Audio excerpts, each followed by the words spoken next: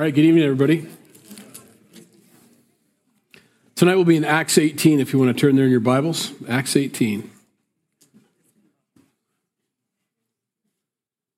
And we'll pray and we'll get started. Lord, we thank you for this opportunity to spend time in your word.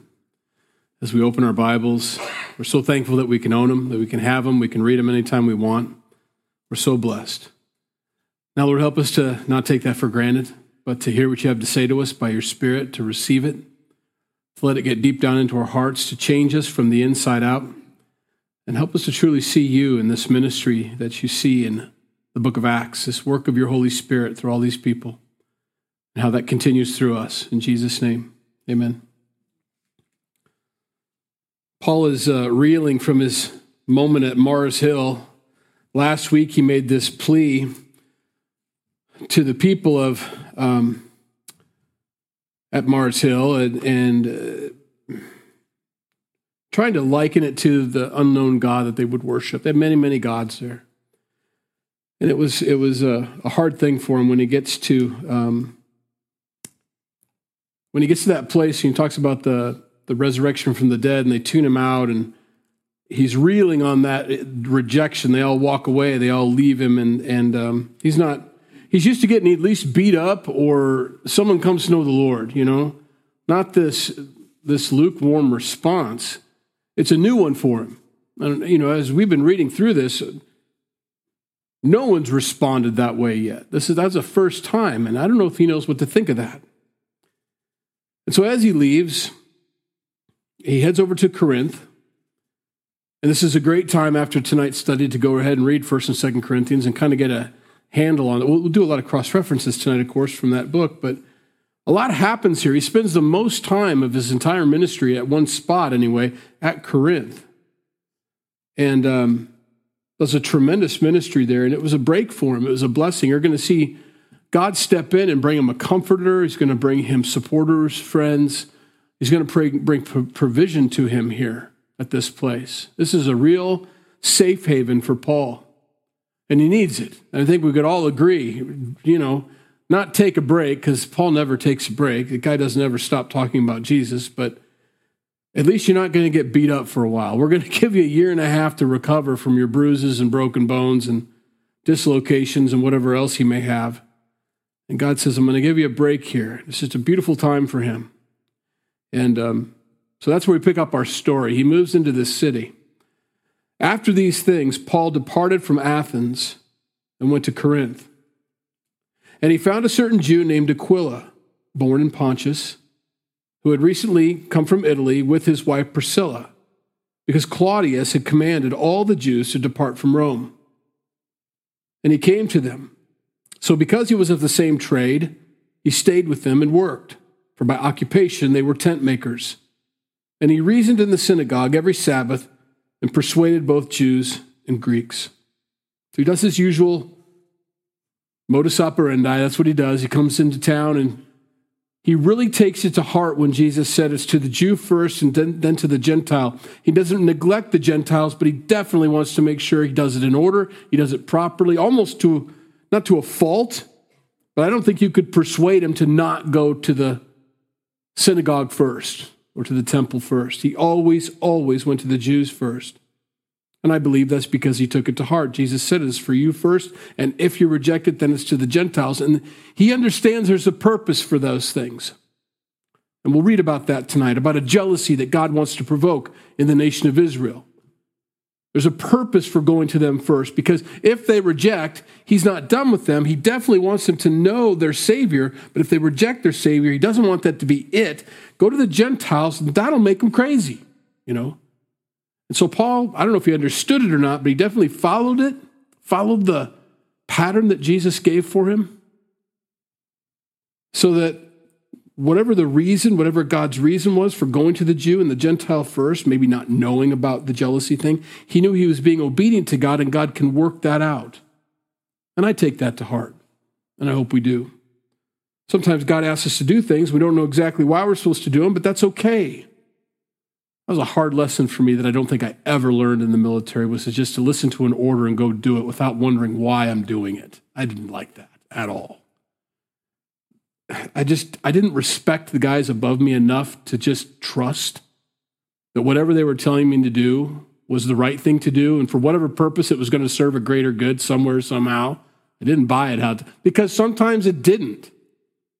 Sometimes you'd catch them telling you to do stuff because they were amusing themselves or they were bored. They said, go do this, JD. I didn't use my name that way. They used a different name usually, but can't use those things in church. And after a while, you start thinking, no, I'm not going to do it. You have to. I'm telling you to do it. So you get this attitude. You don't trust that person above you. But this is God. This is different than listening to a man. This is God. And when Jesus says, I want you to go to the Jew first and then to the Gentile, you do it. And you trust that whatever the reason is, there is a reason. And you don't have to know it. That you can do it full bore without asking why. You can just say, yes, sir. So Paul does that. Now it says here that as he went in and began to minister to the Jews, he at first met these two people, Aquila and Priscilla, wonderful, wonderful couple. They're from Rome, not originally. They're from Pontus originally, but they've gone up to Italy. They've has a tent-making job, making some money. That's what they did for a living. They knew the Lord. They were believers. But for some strange reason, Claudius decided to kick everybody out of Rome, all the Jews anyway, and they had to head south or over, east a little bit and south. There are divine appointments out there. Now, at the time, when you've got a profitable business and you're a believer in Jesus Christ and you're making money and you're in a foreign land, you're in Italy, and what a great place, and you get this letter that states, or something, pounded to some pole in the middle of town square saying all Jews must now vacate. You could almost sense their heart and feel their heart drop. Are you kidding me? The oppression, the wrong. I'm being wronged. This isn't fair. And what happens if I don't? And boy, we better. And to only think about the moment of the not only inconvenience, but it's a tragedy. It is. It's a traumatic experience for these two. And I don't know whether they just chalked it up to being led of the Lord or not. You'd like to think that. I guess God's got better plans for us. There must be somebody down there that needs us somewhere. So we're just going to trust that God's using these pressure tactics from the world to move us in the direction he wants us to go. But I don't know. Sometimes I don't think that way. Maybe they didn't think that way either. But we need to start thinking that way, because that's exactly what takes place. God has got this crazy Sanhedrin Jew over here named Paul, who was Saul, who he's blinded and given sight back and is a born-again believer and is going crazy telling everybody about Jesus and getting beat up wherever he goes. He's going to need a break. He's going to need somebody in his life that's not going to beat him up. Someone's going to support him. Someone that he can hang out with and trust, That's coming. I don't know how far ahead God planned, but he plans really far ahead. So I've got this couple up here in Italy. They are crazy tent makers. They're crazy good at what they do, but they love me with all their heart, mind, soul, and strength. And boy, they have good, solid doctrine. And we'll learn that we know that later on as they speak to Apollos. But boy, they really take my word to heart, and they really love me with all their heart. That'd be a great matchup, because when you're a part of the Sanhedrin or any kind of religious guy in the Jewish system, you were to have a trade. You were to learn how to make money.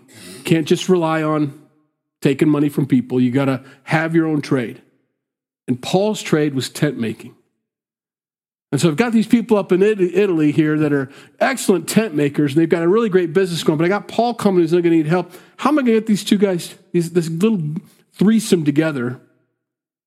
Well, force them out through persecution. That'll make them stronger, because every time the wind blows of persecution, it only fans the flame of their walk with the Lord and brings them down. And here comes Paul reeling after a beat down at Mars Hill in Athens, and they come together at this one place in time. Only God can do those things. And he does those things for us as well. Who would have thunk it, A little town of Corinth. and not Athens. Athens should have been the big ministry. Athens should have been the place where the church exploded. Athens was that's the hub right there. That's the main place. Nope. Not even a beatdown. Very few people get saved. More of a lukewarm, whatever.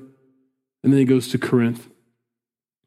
And so Paul finds these two people, or God brings these three together, and they begin to make tents across from one another, and so let me break that down a little bit further, some more things we gather from this. Sometimes you'll hear, and this is Christianese, there's a language that we have in the church that the world doesn't know. And one of those things is, well, that's my tent making job. As a pastor, you'll go to a pastor's conference and say, are you full-time? All the little guys come together. Are you full-time? I'm not full-time. Are you full-time? Because we can't ask each other how big our churches are. So you look at, are you full-time? And you say, no, my tent-making job is real estate, or my tent-making job is, those are the terms we use. Because Paul had a tent-making job. He did this. And he did this in Corinth so that he could never be charged with making money from the gospel, because there was that group going around too. Evangelists that would swing into town for a 3-night tent meeting and take their take.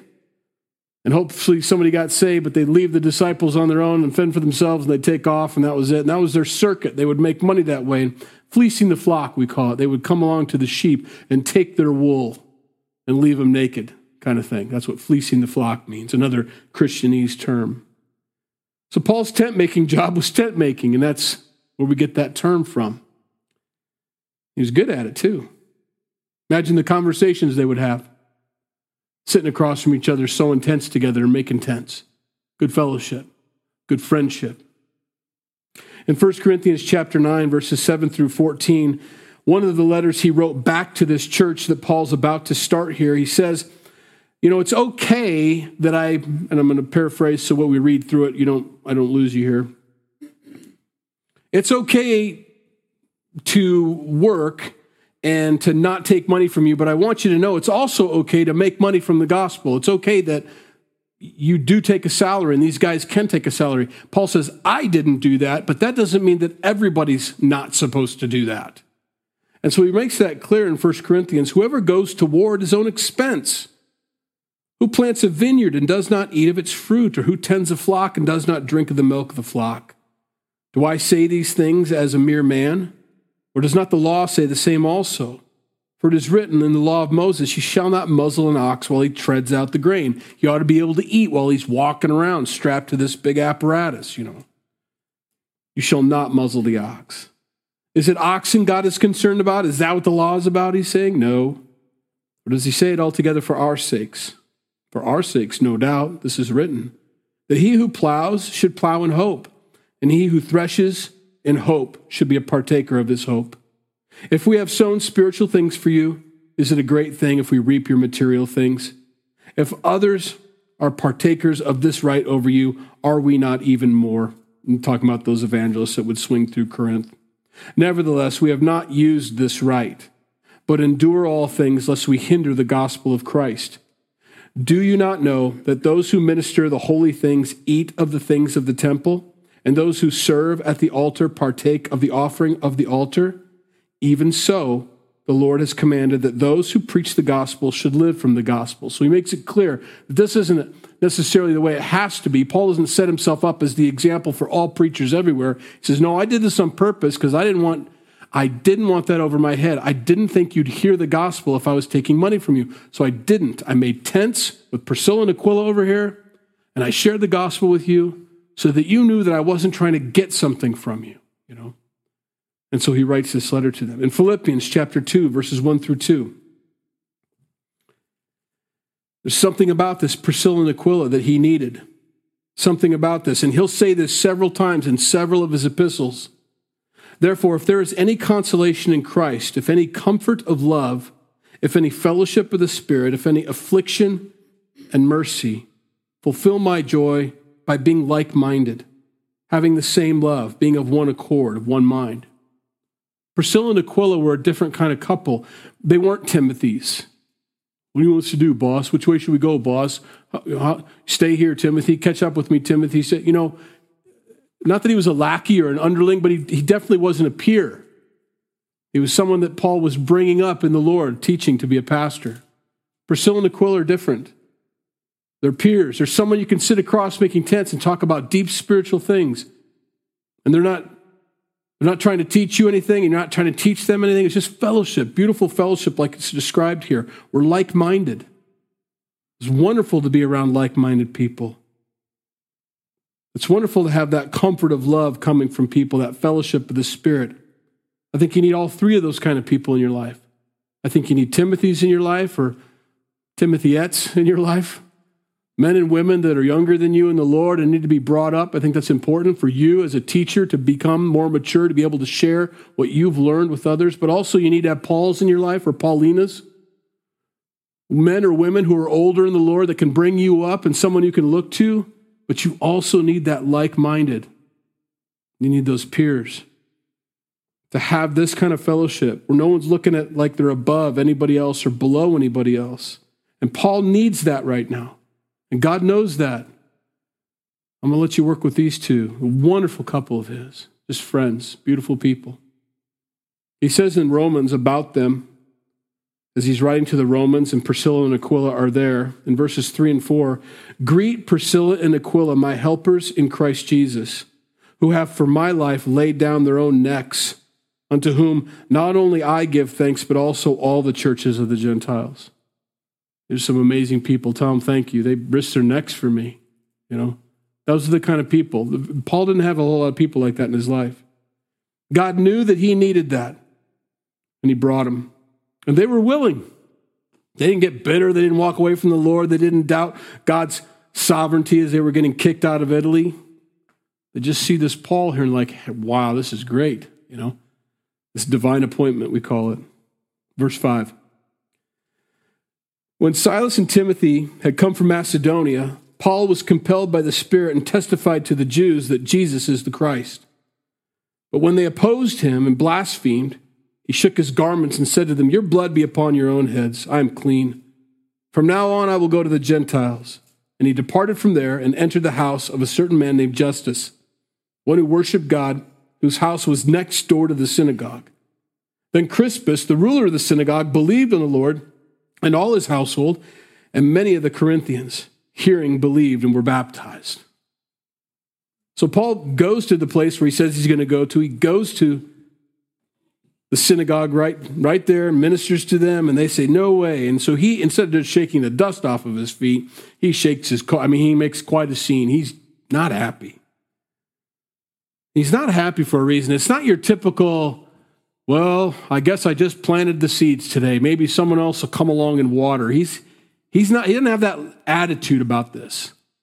He's upset with them for hearing what he had to say, and he was a teacher of teachers.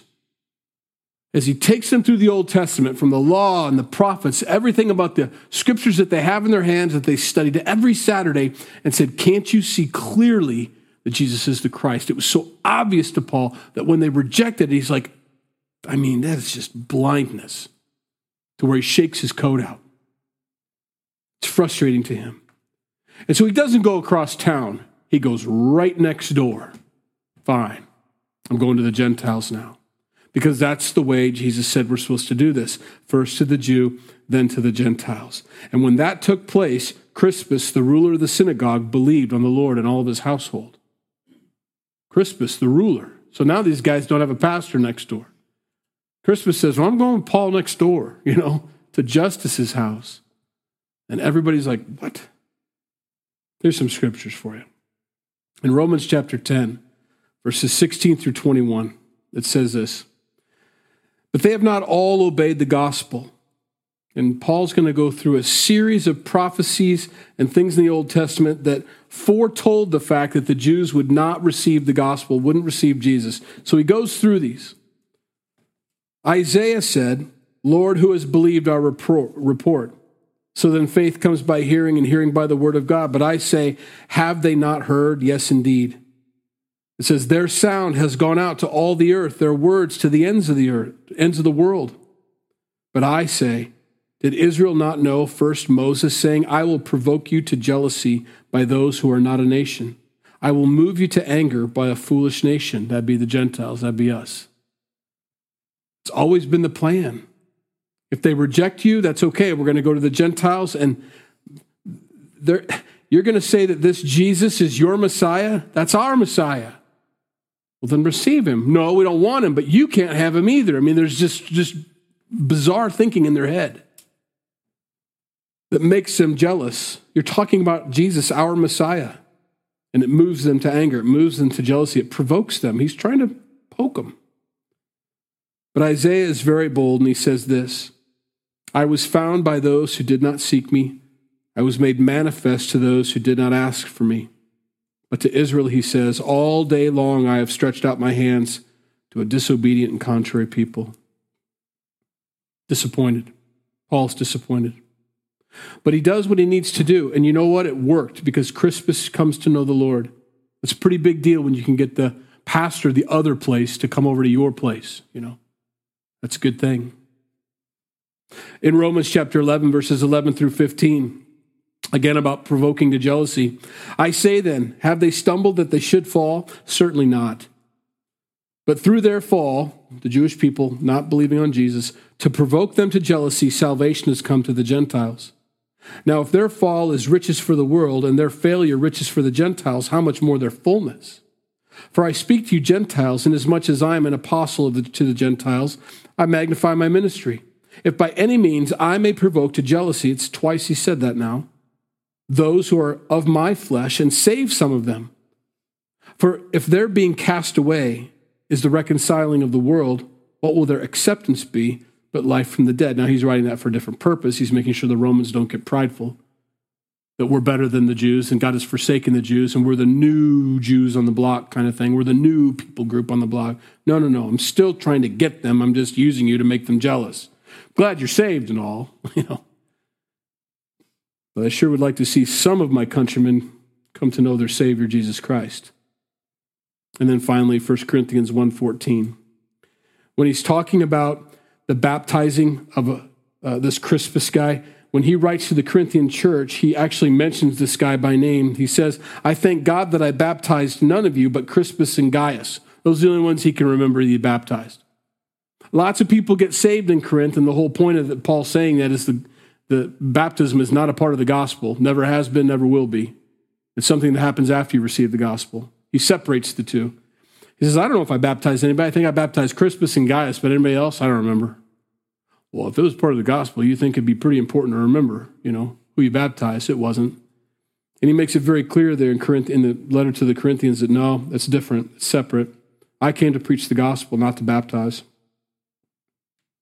So that's where they're at. Silas and Timothy had come from Macedonia. Paul was compelled by the Spirit. He testifies to the Jews. They reject him. He goes next door to Justus's house. Crispus gets saved. They've got to find a new pastor over at the synagogue. And now they're in trouble. Now, right after that takes place, and he has quite a victory getting Crispus to come over to the Lord, verse 9 says, Now the Lord spoke to Paul in a mighty vision, or at night by a vision. Do not be afraid, but speak. And do not keep silent, for I am with you. And no one will attack you to hurt you, for I have many people in this city. And he continued there 1 year and 6 months, teaching the word of God among them. It's like, I'll take that. I'll take that break. When God documents in his word what he said, we can deduce what Paul was feeling. Jesus doesn't step in and say, do not be afraid to someone who isn't already afraid. Paul was afraid. Paul just got the leader of the Jews to come over to his place next door to the synagogue and has walked away and shooken the cloth off. And it's hard not to flinch, you know. Anybody that's ever been abused by an adult as a kid or an animal, we notice that with our horses. We got 2 more horses. I don't know why. No, they're wonderful. But they eat a lot of hay. But every time I pull my hands out of my pockets when they first came, just to put my hands out for them to smell, as soon as my hands came out, they'd flinch. Tells you. Dogs will do that. Every animal will do that. You can tell. It's even worse when you see kids do it. in Sunday school or wherever. That being said, you only flinch when you've been hurt a lot, when you know what's coming, when you anticipate, when you try to brace for it. Paul's bracing. Paul just got Crispus to come over. He knows what's next. He knows what's next. He knows that the people that didn't come over are going to be so furious that they're going to look for him. They're either going to put me in jail, they're either going to beat me up, they're going to lie about me. I'm going to get, the beatdown's coming. You imagine what that would feel like. A lot of us, that'd shut us up. Just the idea, the thought of the fact that might happen if I open my mouth, because it's happened to me before, would teach me to keep my mouth shut from now on, because I'm not doing that again. I do not want to go through that. I don't want to call Luke, Dr. Luke, who wrote Book of Acts. I don't need him to I don't want him to patch me up anymore. I'm kind of done with that. I'm old, He's bracing. He's flinching. And Jesus knows that about him and doesn't fault him for it. Doesn't say, Paul, man up. He comes alongside of him in a vision. Do not be afraid, but speak. Don't close your mouth, Paul. Of all the people in this world that shouldn't be closing their mouth, it's you. I need you to talk. I need you to open your mouth and share. Please speak. Don't keep silent, which was what Paul was going to do. Or you don't say that to somebody who isn't about to do that. And I love that the Bible is so transparent about this guy's heart. Paul, you can kind of make him into a legend in our minds. We can kind of make him into this more than a man kind of person. Well, that's the Apostle Paul.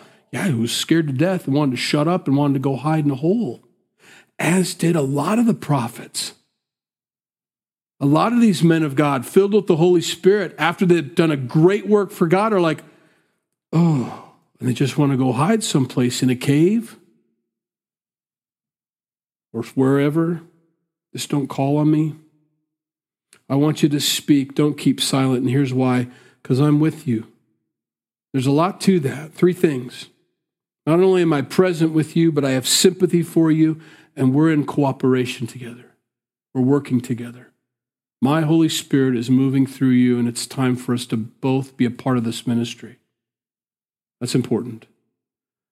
Because for God to say, I'm going to be right alongside you when you get that beat down. Thanks. I mean, I know you went to the cross, but I kind of feel like I've been to the cross 12 or 15 times in my life already now. I complete in my body the markings of Jesus Christ, he says to the Corinthian church. I fulfilled. Jesus got crucified, but I'm like getting beat down every time I go into a city. I'm fulfilling these things. It's still happening. So for you to say that you're beside me while I'm getting beat down, well, that's okay. But the fact that it's not just that, it's I have sympathy for you. And we need to know that. It's a beautiful verse in Hebrews about that. We have a high priest that can sympathize with our weakness. Sympathize. He doesn't look down on us. He doesn't say that you're dust and you're dirt and you should know better and you ought to toughen up and man up and all this, or woman up or whatever. He sympathizes with our weakness. I'm very grateful for that. Because it makes you feel less, doesn't it? You're like, I know I should be really talking loud right now, but I just don't want to say anything. It's Thanksgiving. I know what's coming. Christmas is coming. That's not how you're supposed to talk about Christmas, is it? With the way our country is right now, the way it's kind of like, it's divided in so many different, it isn't just Jesus and not Jesus anymore. It's like a lot of different things. Red and blue, face mask, no face mask, jabs, no jabs. There's a lot of things going on now. And you show up at Christmas and it's like, this is going to be a beatdown, in some cases. Well, he's present with you. He has sympathy for you in a caring way, not in a, oh gosh, I'm sorry that's happening to you, but he's there. And you're cooperating with him. I need you to open your mouth. This is not a time, and this is not a time for any of us to be silent right now. It is not a time for that. I need you to talk, and I want you to know what? I'm going to be with you. And no one will attack you to hurt you, for I have many people in this city. Now, I would have been content. Well, I should say, I'm sure there's a totality here that Jesus is trying to bring to Paul. I'm going to be with you, but not just in spirit. You have a lot of like-minded people with you here in Corinth. There's a lot of people that are going to trust in God. You're going to have a lot of support. There's going to be it's a big deal. It is easier. You would think when I first started teaching, I would get nervous if there was a lot of people here. Oh boy, It almost would shut me down because I'm like, well, that's a relative there. They've never come before. That's a relative. They're going to expect me to do this. Okay. Oh, no, you look around the crowd like, oh boy, the place is packed. You get nervous because there's so many people. It's the exact opposite now. And I don't know what it is, but when there's more people, there's more boldness, there's more freedom. And maybe it's because, there's more in the crowd that are for you than against you, Whereas in a smaller crowd, you can see them all falling asleep, or you can see them all nudging each other, talking about you, or shaking their head. So Paul said, or God said, Jesus says to Paul, there's a lot of them there. That's encouraging. I'm not alone. And so he gives him that. No one's going to hurt you. So Paul hears that vision, and verse 11 is almost comical. So he stayed there 1 year and 6 months. Paul, you ready to go over to see if we can get into Asia again? No, I'm all right. I'm okay. I'm feeling kind of good here for the first time in a long time. I'm kidding. That's not why he stayed. I'm sure he stayed to give him just a solid grounding in God's word. Can you imagine? At one of the places he spent 3 Sabbaths there is all, and then he left and said, okay, you got a church. 3 Sabbaths. 3 weeks. Imagine what a church, how solid it should be after 1 year and 6 months of Paul teaching constantly. It should be solid. They're like the most spirit-filled church in the Bible that you can read about, but they're like the most carnal people at the exact same time when you read Corinthians. It's amazing what happens to them. Nevertheless, he stays with them. So, what does God bring to Paul here? Comfort and provision. In 1 Corinthians chapter 2, verses 1 through 16, I'm not going to read the whole thing, but he says in that whole spiel, and you can read it on your own, the one thing that sticks out to me is that I determined to know nothing but Jesus Christ and him crucified. When Paul comes to Corinth, as opposed to what he did in Athens, where he's trying to be eloquent and talk about the poets, and even this God over here, and this is, and he never gets to say the name Jesus. Never gets to the crucifixion, really. Just mentions the resurrection from the dead before he really drives it home, and they just walk away. So he never gets to Jesus. So when he shows up in Corinth, the first thing he says, Jesus Christ and him crucified, gets it out, That's immediately what I went to. There was no lollygagging around, no beating around the bush. I told you exactly what you need to hear right away.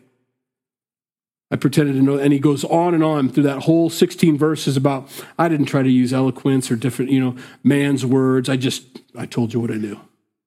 It worked. In his second letter to the Corinthians, chapter 11, verses 7 through 9, he says, did I commit sin in humbling myself that you might be exalted? Because I preached the gospel of God to you free of charge? I robbed other churches, taking wages from them to minister to you.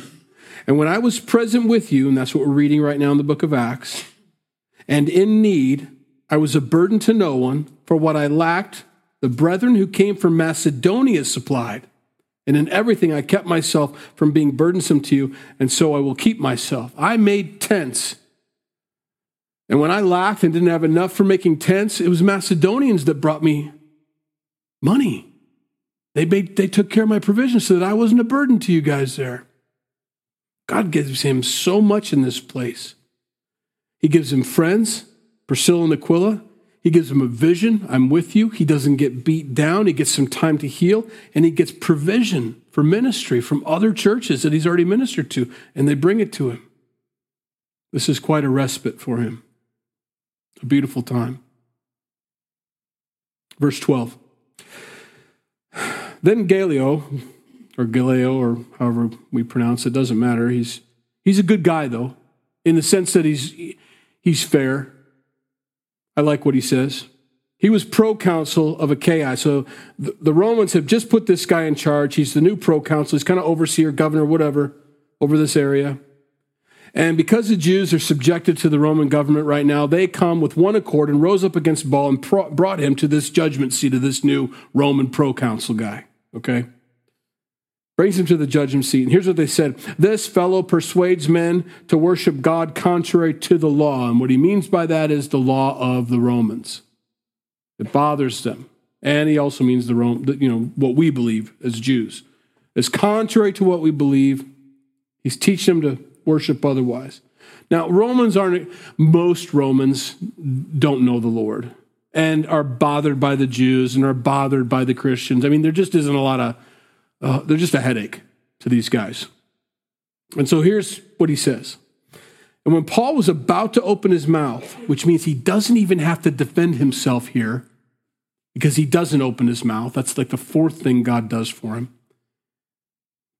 Gallio said to the Jews, if it were a matter of wrongdoing or wicked crimes, O Jews, there would be reason why I should hear or bear with you.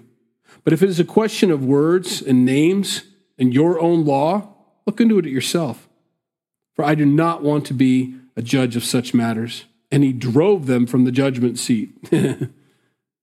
Like with whips and get out of here, swords drawn and all that. Get out of here, leave. Then all the Greeks took Sosthenes, the ruler of the synagogue. Okay, so that's the new guy. He's the interim pastor over there. So Crispus gets saved, leaves the synagogue, goes over to Justus's house. Okay, who wants to be the new pastor? And this Sosthenes guy says, well, I'll do it. I've been waiting for this. This is my chance. I get to be the new Jewish pastor over here.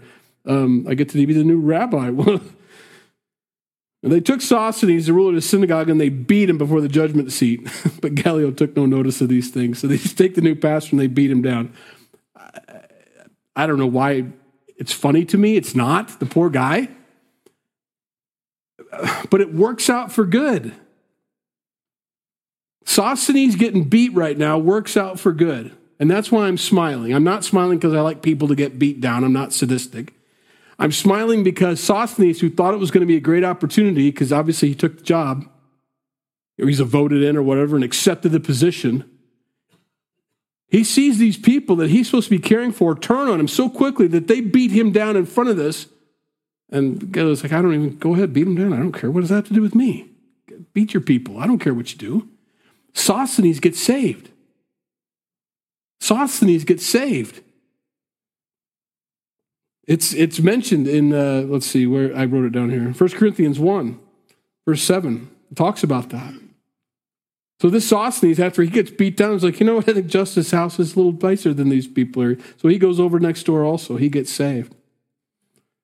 So Paul still remained a good while. Verse 18. Then he took leave of the brethren and sailed for Syria. And Priscilla and Aquila were with him. And he had his hair cut off at Cenchrea. Now he is excited. That's what that means. Cutting off the hair, it's like a Nazirite vow. He's going to do this another time, but this is different. This is voluntary. This isn't from someone telling him to do it. Paul is a Jew. And some of the customs of the Jews, there's nothing wrong with them. And not all of them had to be tossed out just because you became a believer. And this is one of those things. It's a dedication of his life, And so Paul here, the idea of a Nazirite vow is I'm starting fresh. You shave off your head, and any hair that grows from that point out from the Nazirite vow for a time period. Usually a Nazirite vow was for 3 months, I'm going to follow the Lord, and I'm going to go to the mission field for a year, or whatever it was. The hair would grow out, and when that time was up, they would cut it off again and take that as an offering to the Lord, representing the time spent dedicated to God, and they would burn it as a sweet-smelling aroma to the Lord, and so on. That's part of it, part of this Nazirite vow. So Paul does this. And he does this, I think, at such a wonderful time. He had such a great year and a half at Corinth. Those 4 things that we mentioned, just such a blessing. He's just like, it's like he's not being reborn, don't get me wrong. He's born again. But he has this moment of, it's like a reprieve. I can do this. It's like a breath of fresh air. I'm shaving my head. I'm dedicating my life to God. I'm going to die doing this, It's just a neat thing. And you may have personal things like that in your walk with the Lord, where you just do certain things. Nobody needs to know about it. Don't make a big public spectacle out of it, But between you and the Lord, you can do things like that. I've done things like that throughout my walk with the Lord, not shave my head. That's the barber shop every time I go. But different things, rededicating, recommitting, not walking away, deciding, I'm going to stand, or I'm going to do this, or I'm going to open my mouth, or there's things you do. And this is one of those moments that the Bible decides to tell us that Paul goes through this. And so he does this. And he gets to go to Cenchrea. And then, look at this, verse 19, and he came to Ephesus. Why is that a big deal? Well, that's where he wanted to go to begin with. Do you remember how he tried to, earlier, I think it was Acts 16, when he was trying to get over to that place, and the Holy Spirit kept saying, no, not yet, no, not yet. So he got this vision for Macedonia, so he got to go to Macedonia and do that thing. And then he works his way around until he gets to Corinth, and so he tries that door one more time, and it opens, and he gets to go. And you kind of wonder sometimes, well, why couldn't you go when you wanted to go? Why did it have to be that God has sovereign timing in things? That was a closed door. That was a closed door. For me, sometimes I'm afraid to even try that door again because I don't want to be that guy who God's trying to say, stop going over there. I don't want you to go there. That's not your ministry. I don't want you to have anything to do with that.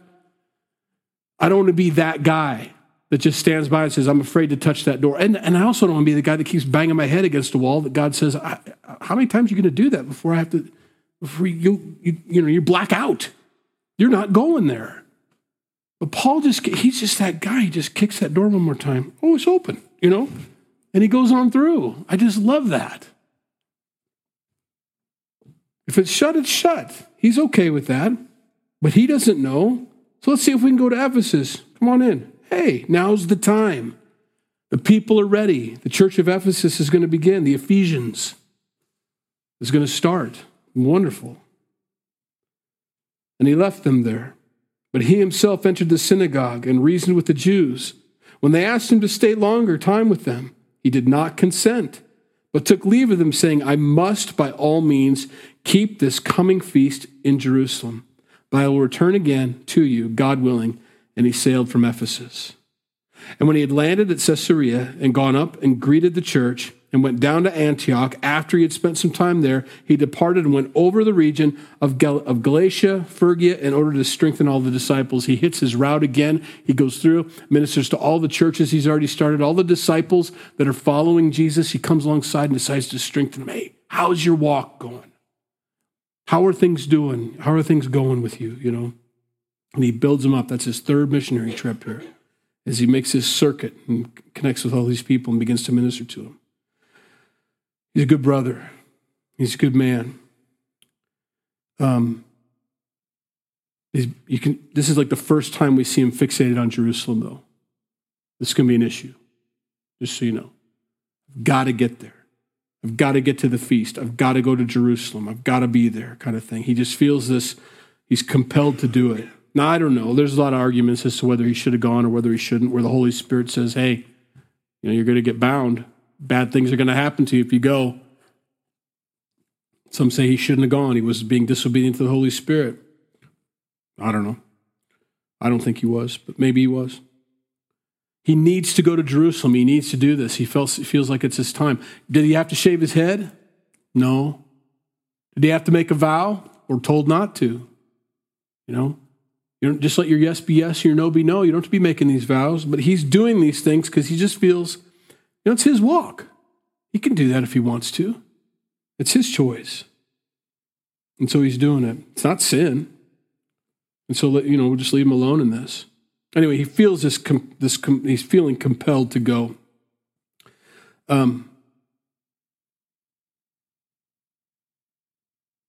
I've got a cross-reference that I didn't hit. We have time, and then we'll close here with the last few verses. I got to hit it. Sorry. It's because it's one that sticks out to me.